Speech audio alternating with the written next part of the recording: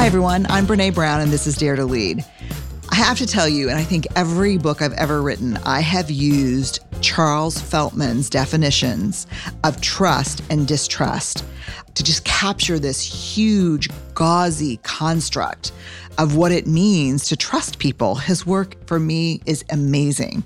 And today I get to talk to him about his second edition of the book that I fell in love with. The second edition's amazing. It's called The Thin Book of Trust.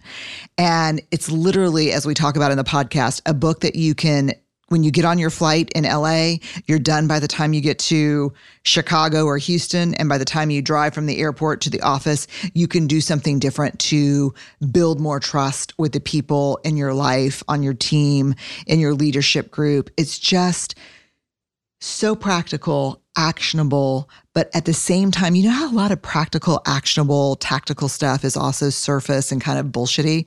This is deep, meaningful, very Jungian in areas, but also so applicable to our lives. I cannot wait for you to hear this conversation.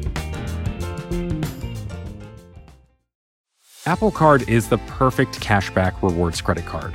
You earn up to 3% daily cash on every purchase every day. That's 3% on your favorite products at Apple, 2% on all other Apple Card with Apple Pay purchases, and 1% on anything you buy with your titanium Apple Card or virtual card number. Visit apple.co/card calculator to see how much you can earn. Apple Card issued by Goldman Sachs Bank USA, Salt Lake City branch, subject to credit approval, terms apply. You know how to book flights and hotels. All you're missing is a tool to help you plan that unbelievable travel experience. That's why you need Viator. Book guided tours, excursions, and more in one place. There are over 300,000 travel experiences to choose from, so you can find something for everyone. And Viator offers free cancellation and 24/7 customer support for worry-free travel. Download the Viator app now and use code Viator10 for 10% off your first booking in the app. Find travel experiences for you. Do more with Viator. Before we jump into the conversation with Charles, let me tell you a little bit about him. Charles Feltman has been coaching, facilitating, and training people who lead others through his company, Insight Coaching, for 27 years. Prior to that, he led others directly for 15 years. Today, Charles's work is concentrated in 3 areas: coaching individual leaders and leadership teams, designing and delivering leadership development programs, and helping people build trust at work. Clients have included leaders and teams in a diverse array of organizations, from Fortune 500 companies to small and mid-sized companies, NGOs, and government entities worldwide. Charles is the author of The Thin Book of Trust, an essential primer for building trust at work. Again, this is his second edition that just came out. It's based on 3 decades of experience working with individuals and teams around trust building. It is just an incredible book, and I can't wait for you to hear the conversation. Let's jump right in. All right, Charles Feltman, I have to say, it is so exciting to meet you. We're on Zoom, but in person-ish. Yes, in person-ish, exactly. And I'm really excited to be here with you too. Ever since I heard, I think, your first TED Talk that you did, I thought I really would love to just sit down and spend some time talking with Brené. But of course, my idea of it was just you and me over a cup of coffee. Well, I brought a few thousand friends along because I'm such a fan of your book.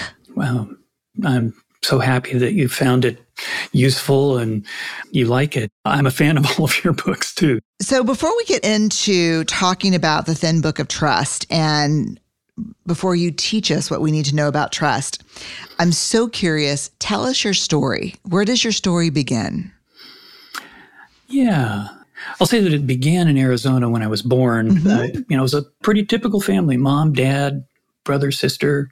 I was raised by parents whose watchword was, children are to be seen but not heard. Mm. So I have spent a good part of my life working with that. Like, okay, maybe I do need to be heard now. Maybe it's time. Yeah. Maybe it's okay to be heard. But grew up there, moved to Santa Barbara, California when I was about 10. And then by the time I finished high school, everything had changed. My mother and my sister were living in Florida. My parents were divorced. I had been there a couple of years, but I moved back to Santa Barbara to finish high school there. I was living in an apartment with two friends when I graduated and working as a house painter to make money. That was after I discovered that I actually had to pay rent. That's a rude awakening, isn't it? Oh, my goodness. I have to pay rent. Wow, I better actually make some money and save it. And kind of loose ends, I applied to, well, actually, I'd intended to apply to universities, but I'd missed the application deadline. So at loose ends, went to junior college for a semester. And then a friend and I said, okay, let's do something different. Let's go to Europe and travel around. So the idea was we'd go, a couple months, then come back, and then I'd reapply before the deadline ended. And that didn't actually happen. What did happen was I spent 2 years traveling around Europe, different countries, working in different places, just an amazing time in my life. Wow. It was a whole set of experiences that I never would have had if I had just gone right to college. So that was the right choice at that moment. A real life-changing experience, huh? Yeah, it was. And in fact, the two of us, my friend and I, were only there for 3 days before I realized that I needed to actually set off on my own. And then shortly thereafter, I cut my long hair and shaved my beard because I didn't want to look like all the other American hippies traveling around with their backpacks. I wanted to actually, not that I had anything against that, but I wanted to look more like the people that I was hitchhiking with, who would invite me into their homes and I could have conversations with and learn about them and their culture. So that's what I did for 2 years. And I worked in different places, got paid under the table, of course, but was able to travel around and do that. And then I decided, well, it was about time to come home after almost 2 years. And so I did come back to the U.S. I did apply to some colleges and chose a place called Goddard College in Vermont. It was a wonderful sounding place, and they gave me some good financial aid. So during the summer, as I was waiting to go there, my then girlfriend got pregnant. And so we moved to Vermont and we got married in Vermont. And then 6 months later, we had our first daughter in Vermont. And at that point, it became pretty clear that I was not going to be able to continue going to this expensive private college. So we packed up and moved ourselves back to Santa Barbara, California. And I just applied to UC Santa Cruz. So that worked out really well. So I did some work, more time at junior college, showed up at Santa Cruz. It took me about 4 years to get through UC Santa Cruz because I had to keep stopping school and going to work or working part-time, part-time. But I finished. And because I ended up with a degree in psychology, cognitive psychology, no less. Wow. What do you do with that? Pretty much the only thing you do with that is go to graduate school. Graduate school. I was going to say that, yeah. Cognitive psychology means graduate school. Yeah. Right. I mean, it's not like you're going to go, some company and say, hey, I have a degree in. So the last work I was doing while I was at UC Santa Cruz was student services at UC Santa Cruz. I had got a line on a job in student services at the University of Southern California. The cool thing about that was if you worked there for 2 years, you could go tuition free to USC. So I put in my first 2 years, and actually it was a really good experience in terms of work. And then I also started a graduate program and got this degree in something called organizational development. Just a fantastic program. So that 4 years, outside of being in Los Angeles, which wasn't my favorite place to live, was great because I had a great experience with the work. Our leader of our department was really good. He really was a fantastic leader. He put together a great team. He ran the team well. It was in some ways unfortunate to get that at the beginning. It makes it a long road down from there. Yeah, well, it was a pretty short road down, actually. Really, to have a really great leader right out of college is a hard setup, to be honest. Yeah, it was in some ways. I had not had the kinds of experiences that allowed me to really appreciate that and take full advantage of it. Right. But anyway, I graduated with a master's in organizational development with a strong emphasis in communications technologies. And by that time, Silicon Valley was like this beacon to me. I really wanted to go work in Silicon Valley and be part of what they were all doing there. And so we moved back up to Santa Cruz, and I got a job in a tech company in the Valley and had this sort of flip opposite experience of great leadership. Yeah. Everybody was running around like chickens with their heads cut off. I was lucky to talk to my manager, my direct supervisor, for 10 minutes a month.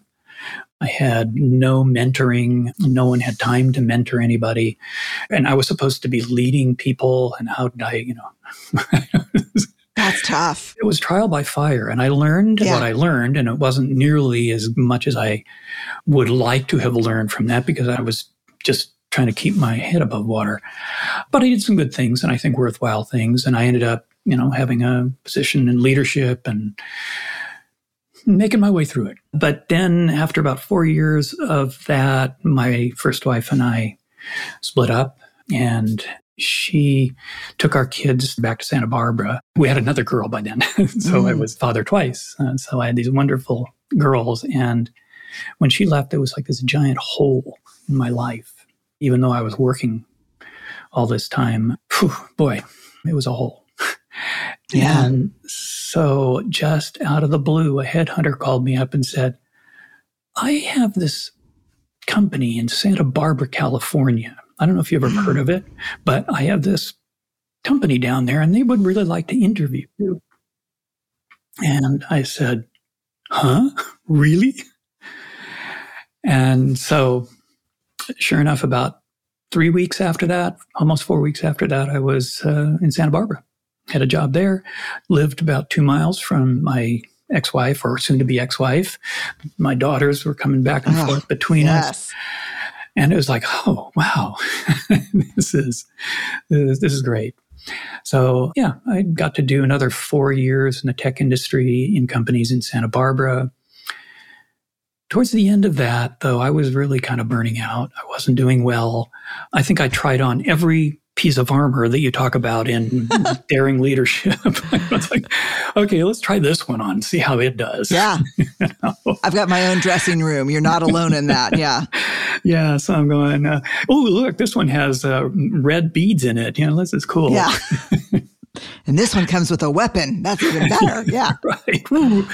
Yeah, exactly. So, yeah, and I was kind of burning out on the whole thing and carrying a lot of that armor around with me.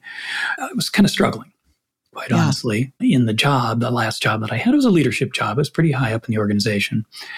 And I got fired. And, it was one of those situations where, looking back on it, I would have fired me too. So I went home that day. Let me just catch you up on another piece. I had met another woman and had remarried. So I was married again. So went home, walked in the door. My wife said, oh, you're home early. What's up? And I said, oh, I got fired. And she said, oh, great. Now you can start pursuing this thing you've been talking about working for yourself for the last year. I thought, oh.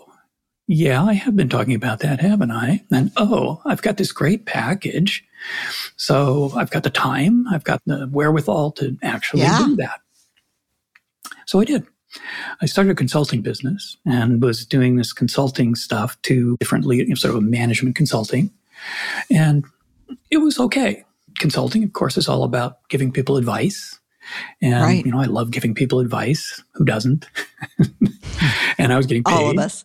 Yeah. Paid for giving people advice. Whoa. But then I ran into these people who were doing this thing called coaching around 1997.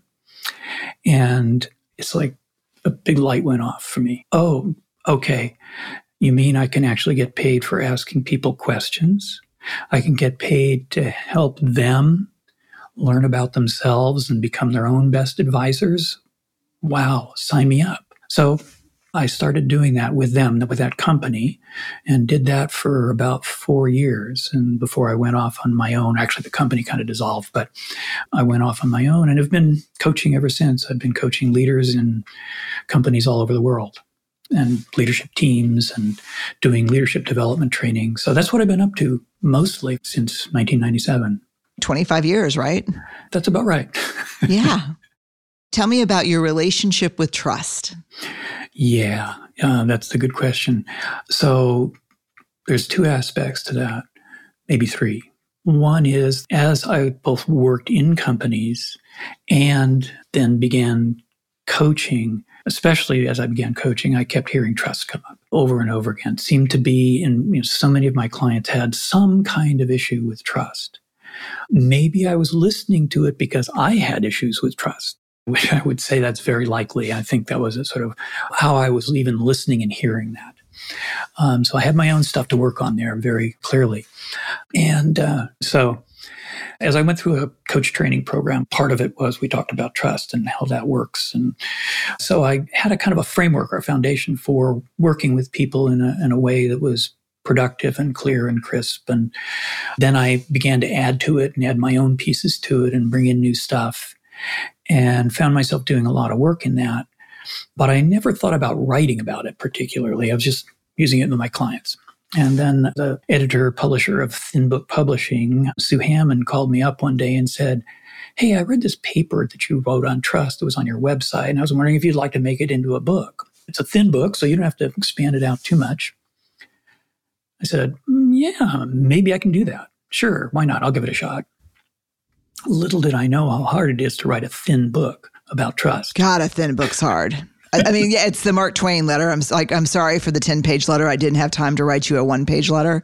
Yeah, exactly. Yeah, Sue kept coming as we were going through it. She kept coming back to me and, "Charles, we publish thin books. You need to cut it. We publish thin books." I was like, "Okay, how about this draft? A little more. But through her guidance, I was able to get it out. And once it was out there, I found I had more and more people actually approach me specifically for that and about that. So over the years, the book has been read by thousands of people. I mean, I know the marketing plan that the company has is, let's get it in the hands of a few leaders and see what happens.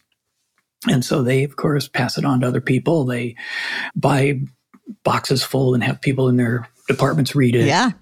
And then there are also all these coaches and consultants and facilitators and trainers who have purchased it and use it. And I hear from them pretty regularly, which is great. I love it. They call me up and say, or email me and say, "Hey, I'm using your book and it's really helpful." So in some ways, the book has taken on a life of its own. But at the same time, it's a framework that I am very comfortable using. So I find myself using it quite often with my clients, especially when I'm working with teams. I have to say that I think I have quoted your definition of trust and mistrust in every book I've ever written, because there is just no finer, no better definition of trust than yours. Wow. And I've read a shit ton of them. I don't know what the real measurement term is, but it's been a shit ton. It's been hundreds of definitions. So can I read your definition of trust from your book? Yes, please. Trust is defined as choosing to risk making something you value vulnerable to another person's actions. Yeah. God, that's hard. Yeah. And this is why when I first heard your first TED Talk, vulnerability, trust, these are the lock and the key that fit together that allow trust to happen. And there's another quote, which of course I don't have a copy of my book in front of me, but it's the quote from Walter Anderson at the beginning of the first chapter. Could you read that quote? Yeah, for sure. Hold on just a sec. I've got the book right here. "We're never so vulnerable than when we trust someone. But paradoxically, if we cannot trust, neither can we find love or joy." Walter Anderson. Woof. Yeah. That's everything I know about vulnerability right there. Yeah, me too. And that's why I love working in that domain of trust with people, is because I think everybody at work should experience a good, healthy measure of love and joy. And trust is a huge part of that. Let me go on before we get started deeper in the book and give the definition of distrust. Can I read that from your book too? Yeah. This is the one that is just like a gut punch to me. "What is important to me is not safe with this person in this situation or in any situation." Yeah. God, what is important to me is not safe with this person in this situation or in any situation. Yeah, there's a lot there, isn't there? Mm-hmm.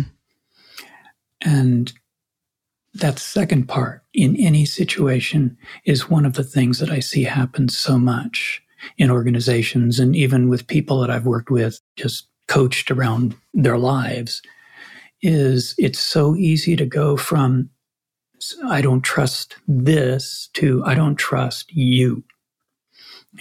I don't trust in this situation to I don't trust you in any situation.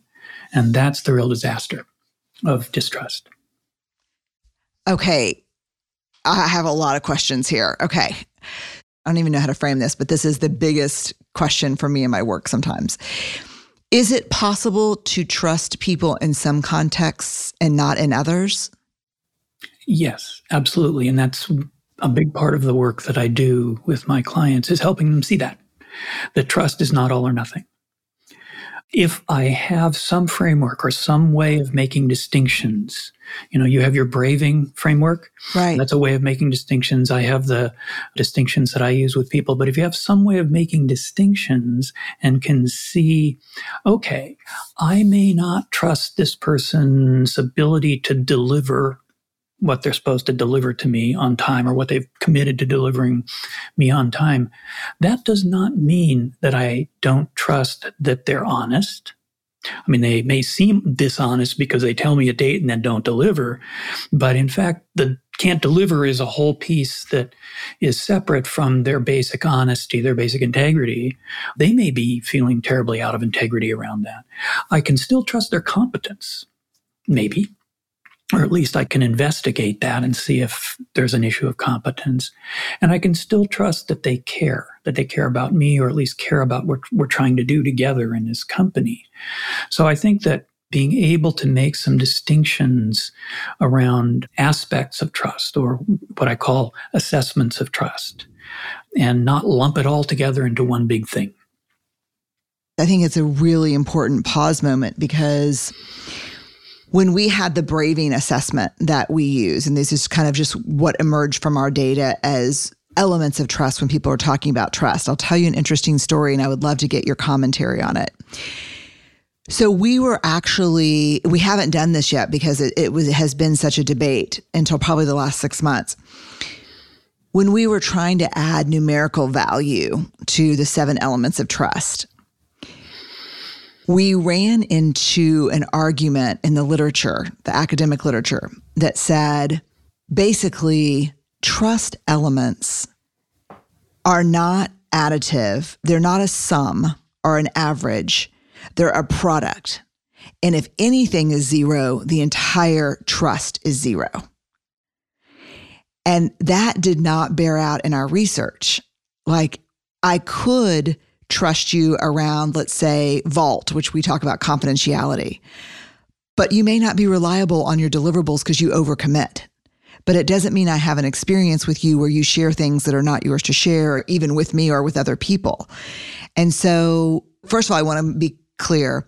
You don't really believe it's a product. You don't believe if something's 0, everything's 0. Is that true? You're absolutely correct. I do not believe that. And I've seen it many, many, many times. In fact, that's when I work with people and the manager or the leader who comes to me initially and says, I don't trust my direct report, or I don't trust my boss. And the first thing I do is walk through and try and help that person isolate the thing or things that are not trustworthy, the behaviors. Because, well, let me tell you, just after the book first came out, I was on LinkedIn and there's these groups, and there's an HR group, there's an OD group. And in both of those groups, I asked a question: do you believe that trust is primarily a behavioral issue or a moral issue? And I got about 40% behavioral, 40% moral, and 20% of the people came back and said, I think it's both. If it's the behavioral part, and I actually happen to fall in the camp of it's both, but the behavioral aspect of it is where I try and direct people's attention. What behaviors are you seeing in that person? Or what behaviors are you, the other person, seeing in me that's generating this assessment of distrust? And so that's why the framework, and again, it's Braving framework, or it's my 4 domains. A framework helps people actually see that. It kind of pops out. Oh, okay. This is the behavior. It belongs here. This is what I'm distrusting. It's not the whole person. The whole person is not morally defective. The whole person is just, trying to survive. They're doing what they're doing. And, I haven't done any kind of study like this, but my just gut sense of it, having talked to many, many, many people in organizations, is that 90% of distrust arises because you're doing what you do, and I suddenly see something that you do as untrustworthy through my lens. Mm-hmm. And now I'm going, And then, of course, our great ability to try and find more instances of that. The confirmation bias. Yeah, and completely disregard anything that might contradict my assessment. Suddenly I'm distrusting you. But if I can help that person, if I can help me in some sincere situations, go back through and say, okay, so what is it specifically? What's the behavior or the behaviors? And then it becomes a couple things. One is, let's go back to your example of the person who's not delivering well on their commitments. I can actually set up some boundaries to deal with that. And or I can go have a conversation with them that is not about I trust you or I don't trust you. It's about what's going on with not being able to deliver on your commitments. That's a whole different conversation. Oh my God, night and day. Yeah. I mean, as someone who studies shame, when you come at me around questioning my trustworthiness, that feels like, even if you're questioning my trustworthiness, that is a hijacked by the limbic system, assault on character. I really hear nothing you say after that. Yeah. Is that your experience as well? Absolutely. Absolutely. And in fact, there's some research I saw that seems to indicate that while women, when that happens, pull back, just want to put distance between them and that person, most men react with anger and aggressiveness to being accused of being untrustworthy. And my experience has kind of borne that out. I can see that. So tell me about the assessments, the 4 distinct assessments of trust that you have found. I think these are so important. So first of all, going back to that fundamental assessment, what I value, what I'm making vulnerable here, it's safe to do that or it's not safe to do that, is a risk assessment in a way. I'm assessing the risk of putting my whatever I value out there. So an assessment is by nature not a fact, but it can be based on facts. It can be based on evidence, and should be, in fact. A well-grounded assessment is well-based in facts and evidence. So the 4 assessment domains that I work with are, the primary one is care, which is the sense that my assessment that you have my interests in mind as well as your own when you do stuff, when you say things, do things, that you care about me. Mm-hmm. You have my well-being in mind. That's fundamental, I think. If most people, in my experience, if they believe that of me, they'll actually let me slide a little bit on some of those other ones. I can see that. We're care starving. Yeah. And again, going back, there's certain behaviors in that domain that allow me to assess positively. Yeah, I think that this person does have my interests in mind. They do care about me. And then the next one is sincerity, which is actually really kind of broken down. I break it down into 2. One is honesty. You're honest, not only honest with the facts, but emotionally honest. Mm-hmm. So there's that. That's tough for people. Yes. And I love that. That's one of the things I love about your work and your books is you just like bring that out front and center. And then there's integrity, sort of walking your talk, which is also, often really difficult in an organization where people are moving at 90 miles an hour. I say something to Bob over here about what my plans are, and then I talk to Angie and I change my mind and tell Angie, yeah, okay, we're going to go this way. And, Bob finds out from Angie that we're going to do something different and goes, what? Where's the integrity in that? He's speaking out of two sides of his mouth simply because my behavior is that I failed to go back to Bob and say, hey, Bob, I've changed my mind. This is why. So even little things, little behaviors like that, I just want to put a pin in this one because I think you say in many places, but one particular place I remember reading something about it's those little, it's the marble jar thing, right? Mm-hmm. All of these little behaviors, every interaction we have is an opportunity to build or possibly damage trust. Every interaction.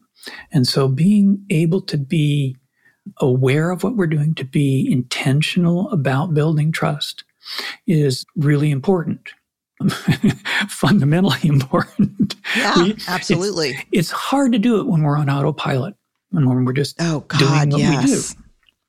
So lack of awareness. Yeah. So me in this situation where I don't go back and, kind of clean up and make sure Bob understands what's going on. Little thing, right? I'm moving too fast. I don't think about doing that.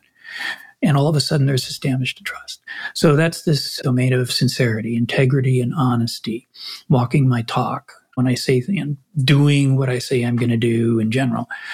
The third assessment domain is reliability, which is really related directly to keeping the promises or commitments that I make, which sounds really simple and straightforward on the surface, but is really, really hard.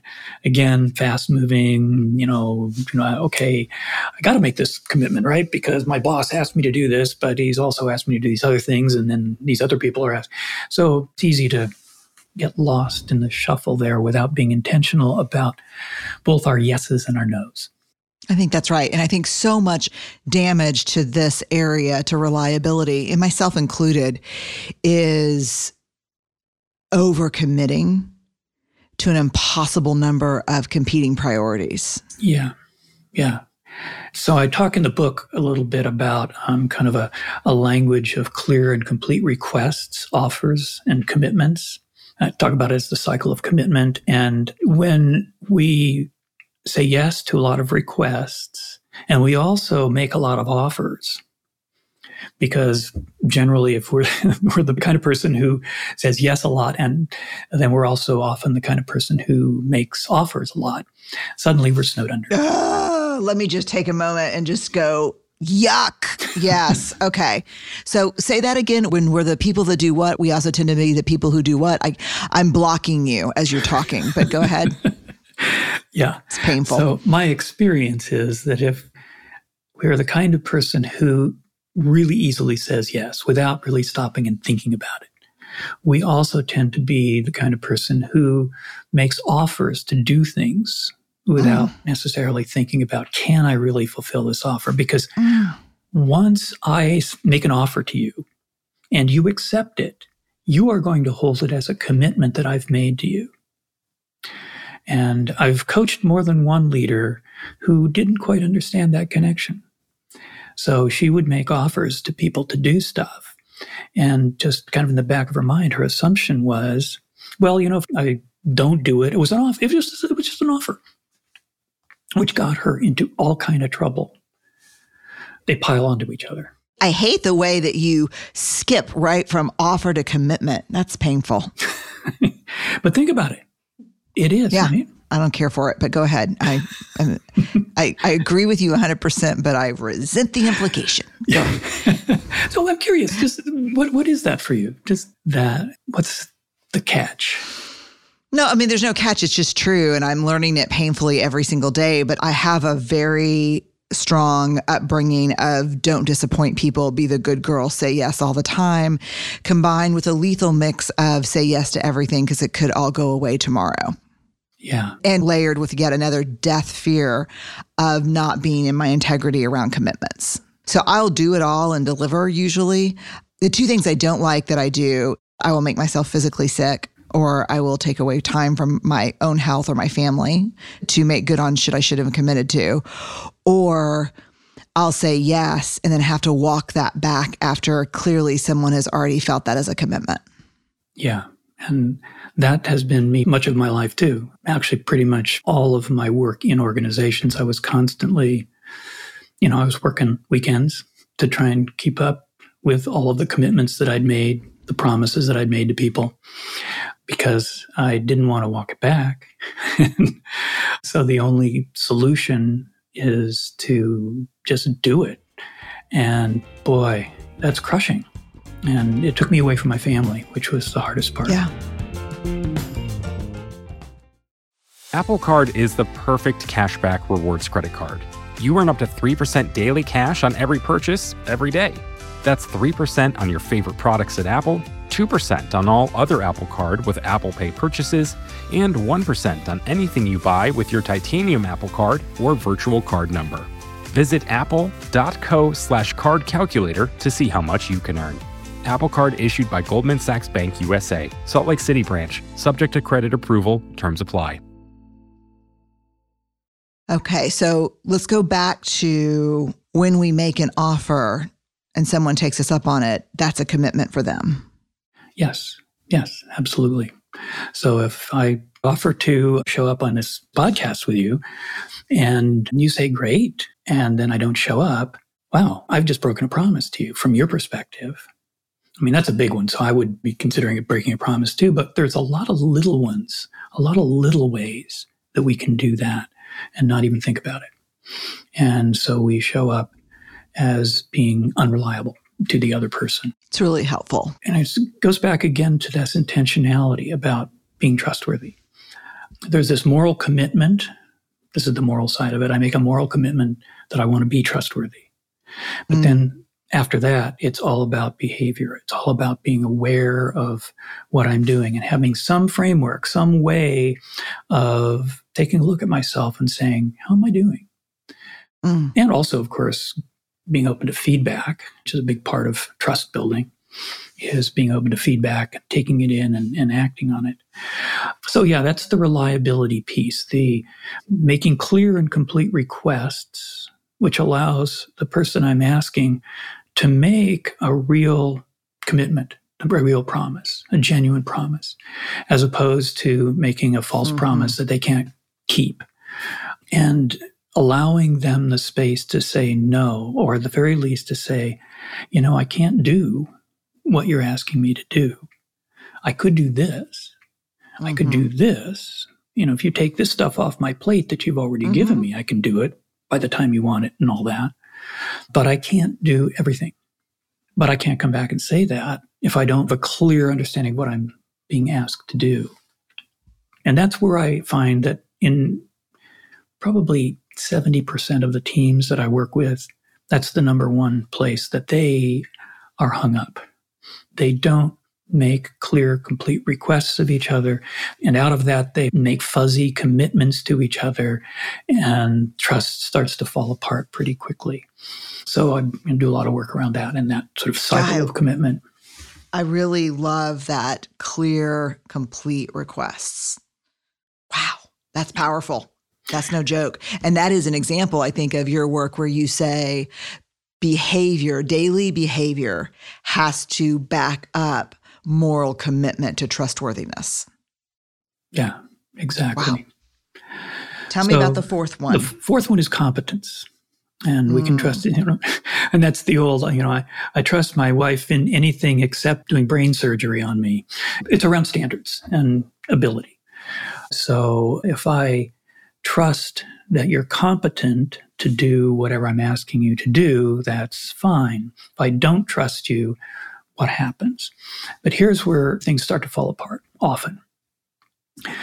I will, and I in fact did this as a leader at times, as a manager, I would make an assessment that I didn't trust someone's competence to do something the way I wanted it done.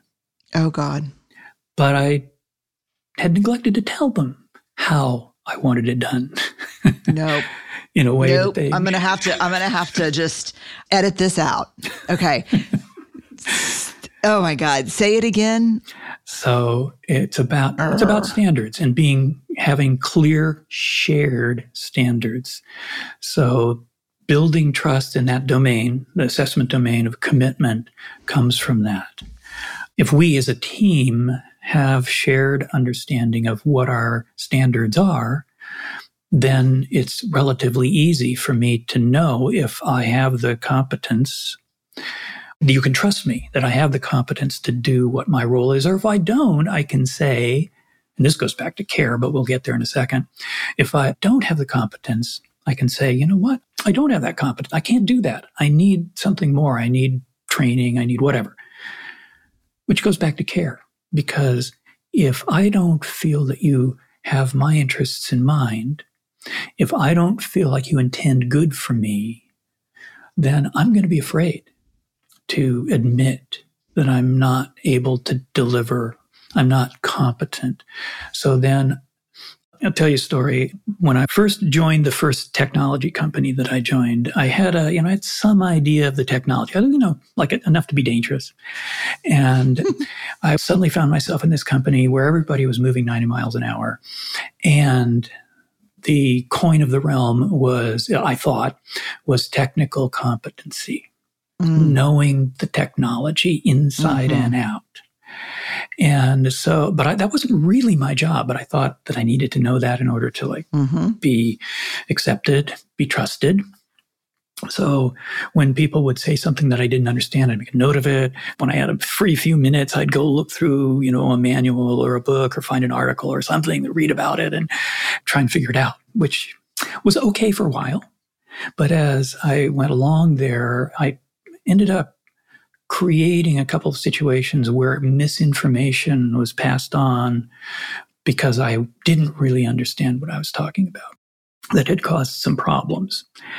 And one day the director of engineering caught me in the hall and said, "So Charles, it's come to my attention that you may not know as much as you're letting on, that you're pretending to know." And I thought, oh my God, I'm busted. Yeah. I'm fired. Yeah. I'm done. Here we go. And he said, look, the engineers don't need you to know at that level. That's their job. If you want to know something, go ask an engineer. He or she will tell you way more than you ever wanted to know about that. But what you're doing right now is creating this distrust. They don't trust you. Of course, now looking at it in the domain of sincerity, I was not showing up as honest. Right. I think I'm trying to show up as competent, and I'm failing in the honesty department. So that's how those kind of interact and work with each other. So clear standards. But it's so important because so often today when I'm working with leaders, especially who get moved in to run teams where they have great leadership experience, great communication and trust building experience, but very little content expertise, they're faking it is what unravels the trust in the team. Yeah. As opposed to saying, I don't know about that. What do I need to know to help you solve this problem? Yeah, exactly. Yeah. And so we see that a lot. Let me ask you this question. I was going to ask you about competency and cleaning the kitchen, but I'm not going to go down that road. Because when you trust someone when you say, can you clean the kitchen? And for some reason, they don't include like the sink and wiping down the counters and running the disposal. Have you been in my house? Have you been watching in my house? Yeah, no, it's a universal dilemma. I love this. I can't wait to get to the rapid fire because I'm so curious about how you're going to answer. But this is the last thing I want to ask. We'll have to do this again and dig into deeper conversation because your book is so good. There is a mythology around trust that is so dangerous. I run into it in every organization I go into, which is the more we trust each other, the calmer, more peaceful, harmonious things will be. And God, that is a dangerous myth, right? Yes. In fact, tell us. Well, okay. Trust allows us to argue. It allows us to debate ferociously. It allows us to really dig in with each other, rumble with and to use your language. It allows us to really rumble with whatever it is that we need to rumble with. And if we don't have it, actually that calm veneer usually says to me that trust is not there. That's a pretty good indicator that there's a lack of trust. And a lot of people frame it as we have a nice problem. Yeah. Yeah. Like everyone's so nice. I'm like, is everyone nice or does no one trust each other? There's a wonderful phrase from a book by Fernando Flores and Robert Solomon.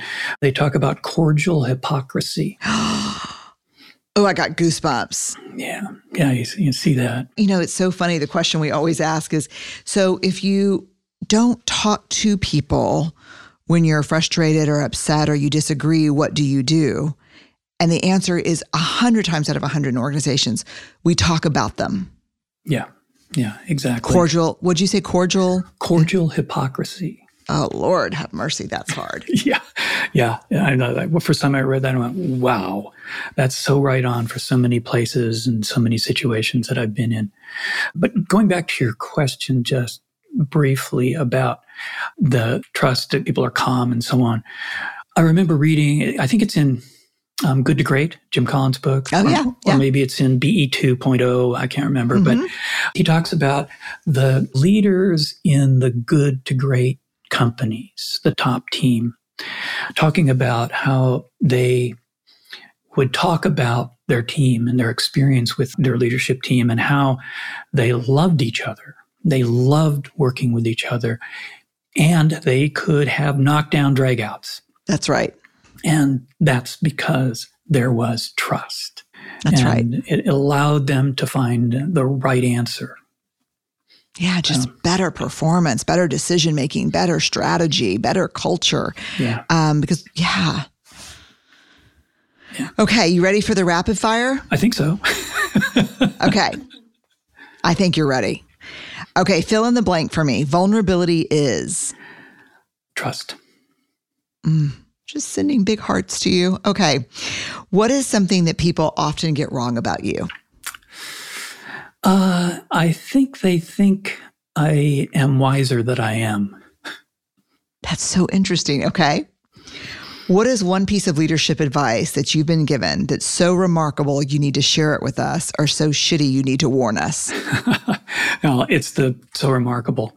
It's pretty straightforward, but it's make the environment, make the relationship, make the team safe enough so that people can fail and learn.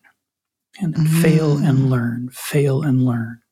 That's the whole piece. God, that's good. Who is that? You know, I can't remember. It was actually it's a woman that I worked for briefly. Gosh, it was a long time ago. So many years fail ago. And learn. I mean, she knew psychological safety metrics before we talked about it. Exactly. Fail and learn. Exactly. Yeah. She was presaging the whole learning organization concept. Yeah. Shortly after I started working for her, she moved on and I moved into her position. She took a position in another company. So I sadly don't even remember her name. Wow. Fail and learn. I love it. Okay. Ready? Mm-hmm. What is a hard leadership lesson that you just have to keep learning over and over? The universe just keeps putting it in front of you. Yeah. Which one? Let's see. Yeah. I think it's really that, the simple way to put it, I have to attend to my shadow. I have to attend to and dig into and recognize the shadow aspects. So, for example, I keep having to learn this over and over again. Humility has the shadow of arrogance. And if I don't recognize where I'm arrogant, I can't be fully and honestly humble. Yeah. When I need to. Ooh, man, that shadow work is the work, isn't it? It is. Yeah, absolutely. It is. Yeah. What is one thing that you're really excited about right now? Ooh, okay. So I'm starting a little trust blog with a colleague. We're going to, just the two of us are going to do this. And we thought we'd try something different rather than having guests. The two of us, both of whom are, well, she is actually a Dare to Lead facilitator. So she brings your whole stream Love in. it. So we're going to take some different scenarios and talk them through from, her experience, my experience, and put this out there as a blog. And I am really excited about this. Oh, I can't wait. Her name is Ela Edgar, and she's a Dare to Lead facilitator up in Canada. Okay, so when will it start? We are hoping to get it started mid-November. Get it out, our first one out there mid-November. I love it. All right. What's one thing you're deeply grateful for right now? I'm deeply grateful for my life. For everything that is. I'm loving this conversation. I'm so appreciative of you and all this first TED Talk that you did, from what happened then to where you are now. You've opened up this whole huge space around leadership, vulnerability, trust. And I'm grateful for you for doing that and pulling me into that and sharing this with me. It's life being here. All right, this is going to be so interesting because we asked you for 5 songs you couldn't live without. You gave us For Emily, Whenever I May Find Her, Simon and Garfunkel, With a Little Help from My Friends by Joe Cocker, Sweet Judy Blue Eyes, oh, so good, by Crosby, Stills and Nash, O Magnum Mysterium by Morten Lauderson, composer, and the artist is the Nordic Chamber Choir. Yeah. Powerful. I listened. Oh, good. Yes. And then The Rose, and you're going to have to help me with the artist's name. Oh, Ola Yellow. Ola Yellow. Yeah. Okay. In one sentence, what does this mini mixtape say about you? It says that in my next life, I want to come back as someone with some musical ability and talent. Me too. Maybe we'll be on the road together. Yeah. I have none. And maybe that's because in my last life, I had it and squandered it. And now my karma is that I was born with none. Can't carry a tune, have no sense of rhythm, can't remember lyrics. Oh, yeah. I just make those up. Yeah. You just have to make those up. You have to join the Brené Brown Club. What a good idea. I love it. Yeah. No, literally, I sing loud and proud and it's never the right lyric. My sisters are always like, Jesus, Brené, that's all right. It rhymes in my head. This was a wonderful discussion. I'm so grateful to you. The Thin Book of Trust, second edition. This is just a book every single person should have. Whether you are in an organization, no matter what you're doing, you're a creative. It doesn't matter. It's just solid, actionable, honest, and consumable in like a flight. Yeah, thank you very much. And that's exactly why I really am proud of it, is because it's something that somebody can open up and start reading as they sit down in the plane in Los Angeles and be done by the time they get to Chicago and be able to use it whatever they're doing in Chicago. By the time they get to Chicago, they're done with the book. And by the time they get their car or their Uber from, O'Hare to their office, they can do something different. Yeah, exactly. That makes a difference. Exactly. Yeah. Thank you, Charles, so much for your work and for your time today. Thank you, Brené. Really appreciate it. It's been a fun conversation. Would love to do it again.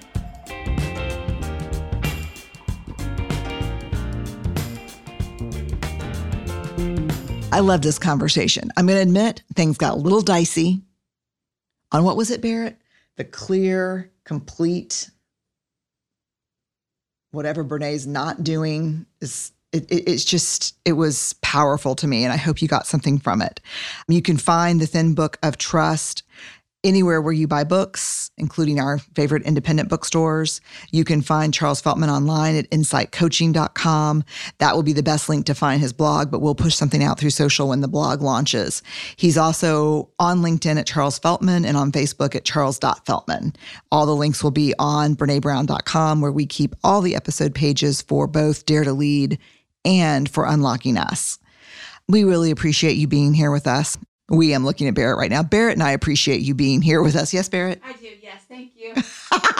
I was like, what do you got, a mouse in your pocket, Brené? Yes, me, the mouse. I would never in a million years have a mouse in my pocket. I'd have a boa constrictor in my hand before I had a mouse in my pocket. Let me just tell y'all for sure.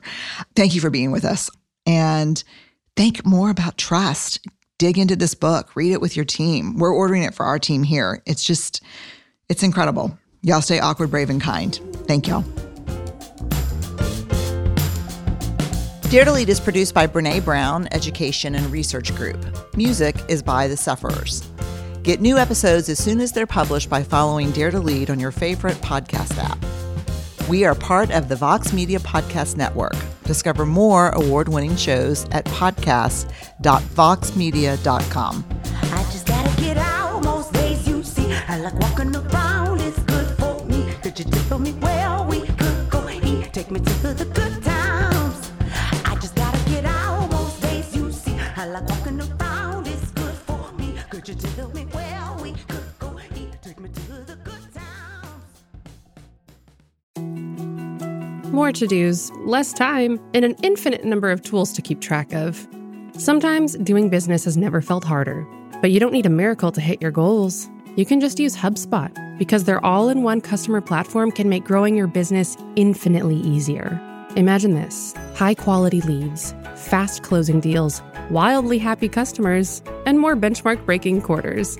It's not a miracle, it's HubSpot. Visit HubSpot.com to get started today.